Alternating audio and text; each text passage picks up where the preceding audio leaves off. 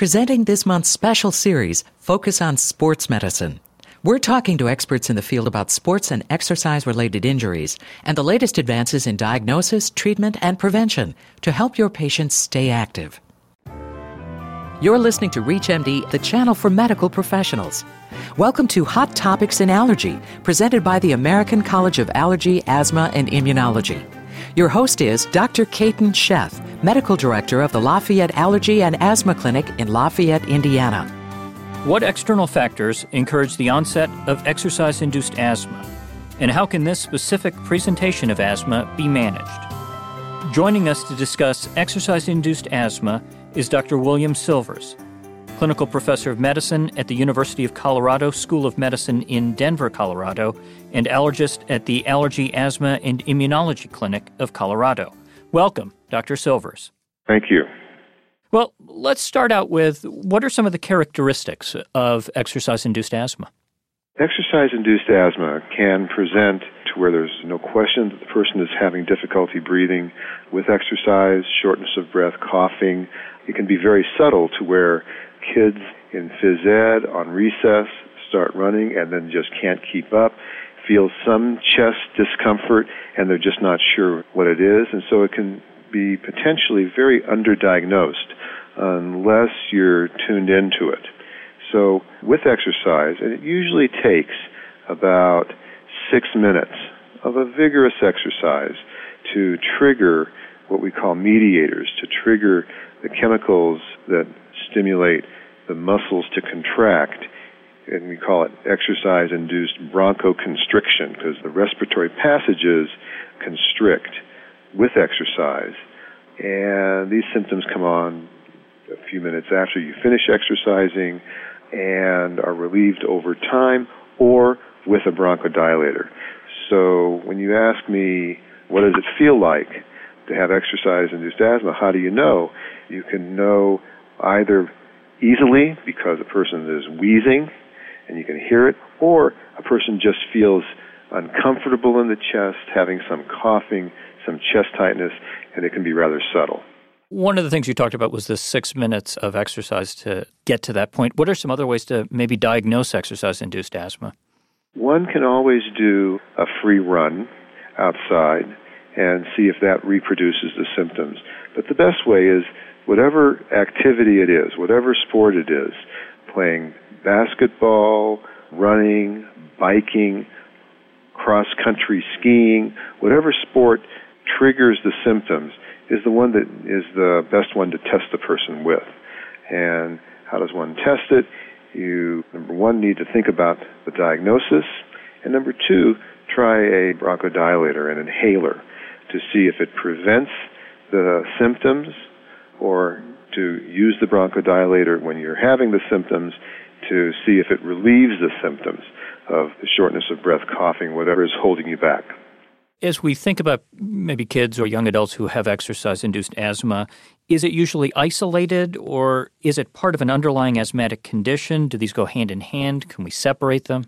It's interesting that you ask that because, the allergy and asthma community is getting together a practice guidelines, practice parameters on exercise-induced asthma, exercise-induced bronchoconstriction. And 90+% of people with asthma will have an exercise-induced component to it. Maybe even toward 100% of people with asthma, when they exercise, can have exercise-induced bronchospasm.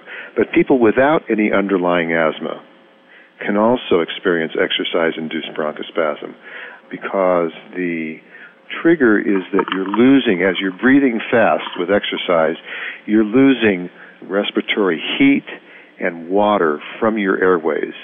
So the airways are constricting because of that physical change.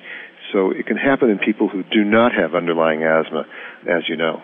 Well, let's get into this pathogenesis a little bit more. You just briefly said, heat exchange or water loss. Tell us more about this.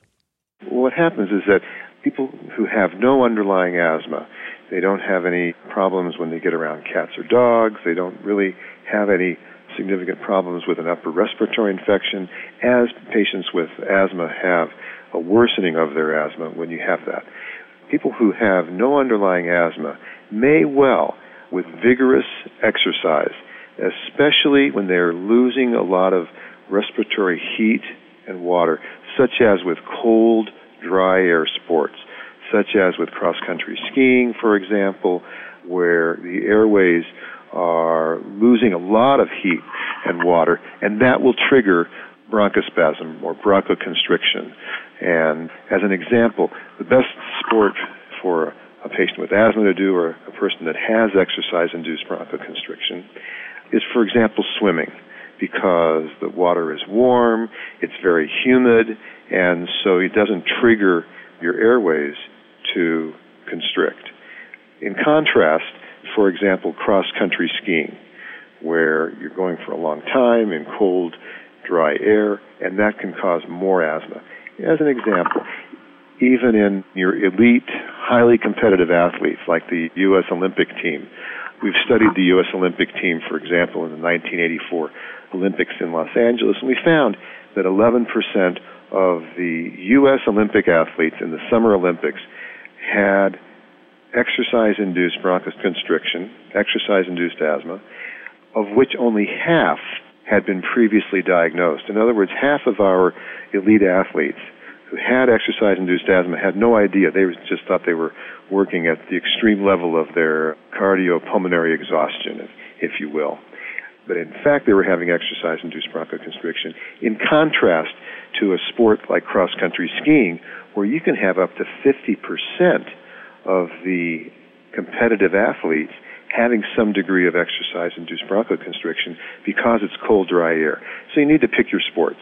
And you pick baseball instead of hockey, as an example, because the primary mechanism of exercise-induced bronchoconstriction, and that's what I'll call it, is that of a respiratory heat and water loss, which can be prevented with a bronchodilator or treated with a bronchodilator primarily. But it's a different mechanism of action than the cat-induced asthma, pollen-induced asthma, or infection-onset asthma.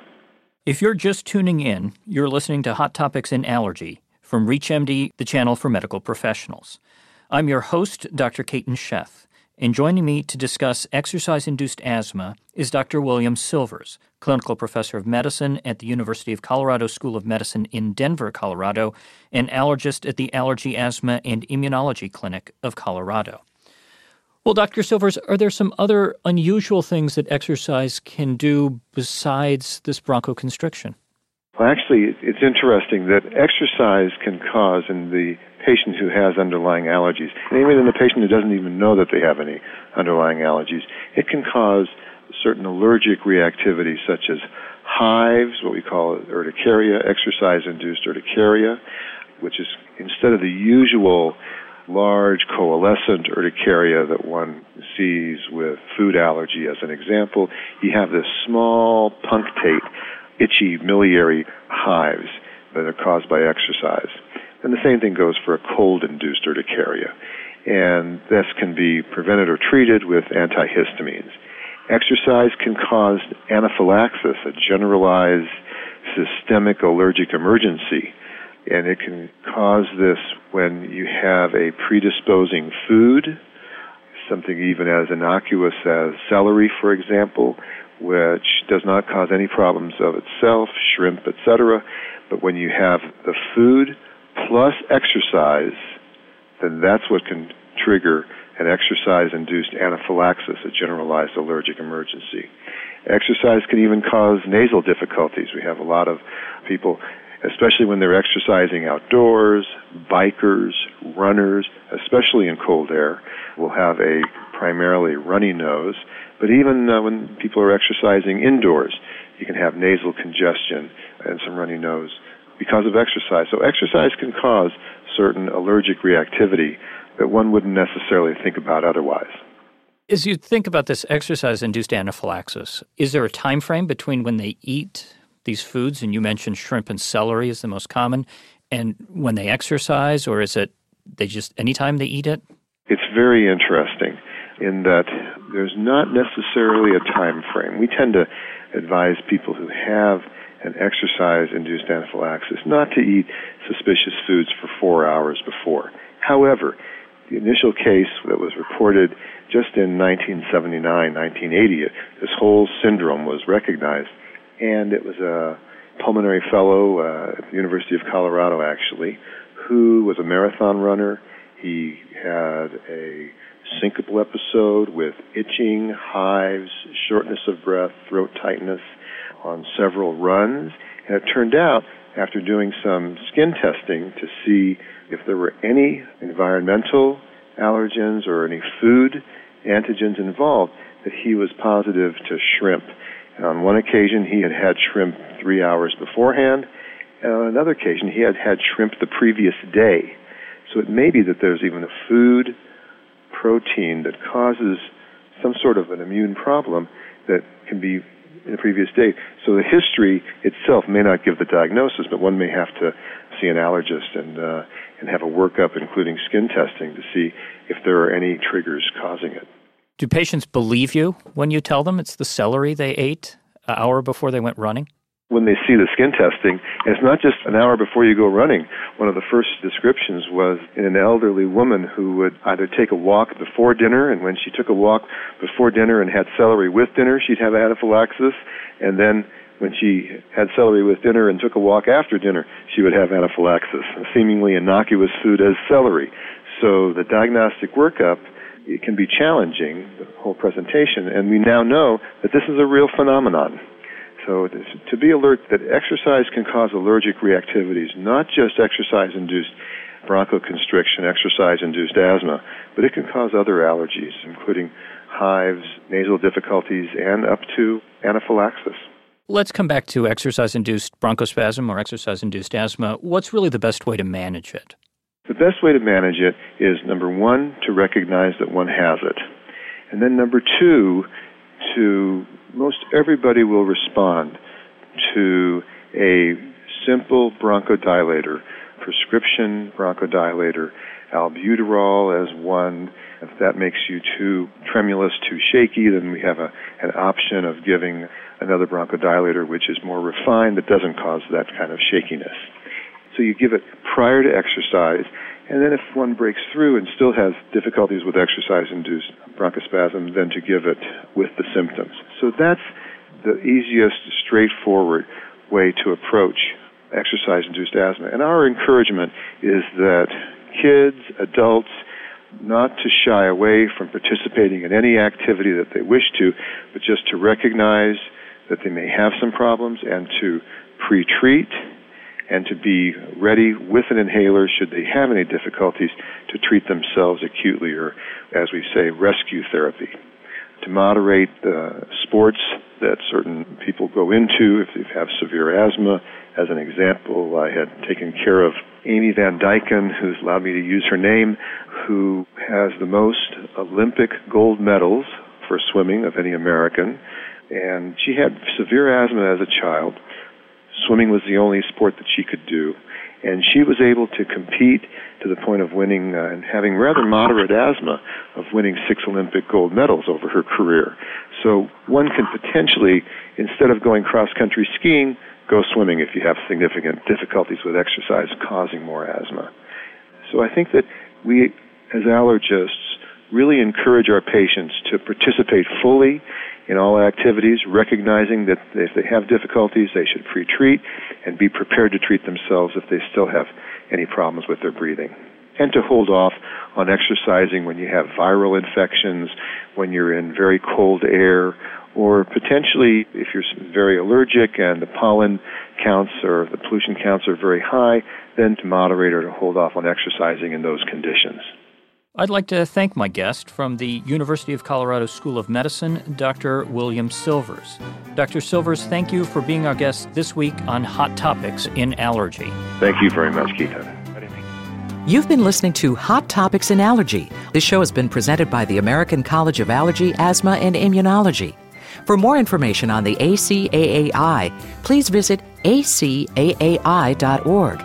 For more information about this or any other show, please visit ReachMD.com, which now features on-demand podcasts. Thank you for listening. You've been listening to this month's special series, Focus on Sports Medicine. For a program guide and a complete list of shows, please visit us at ReachMD.com.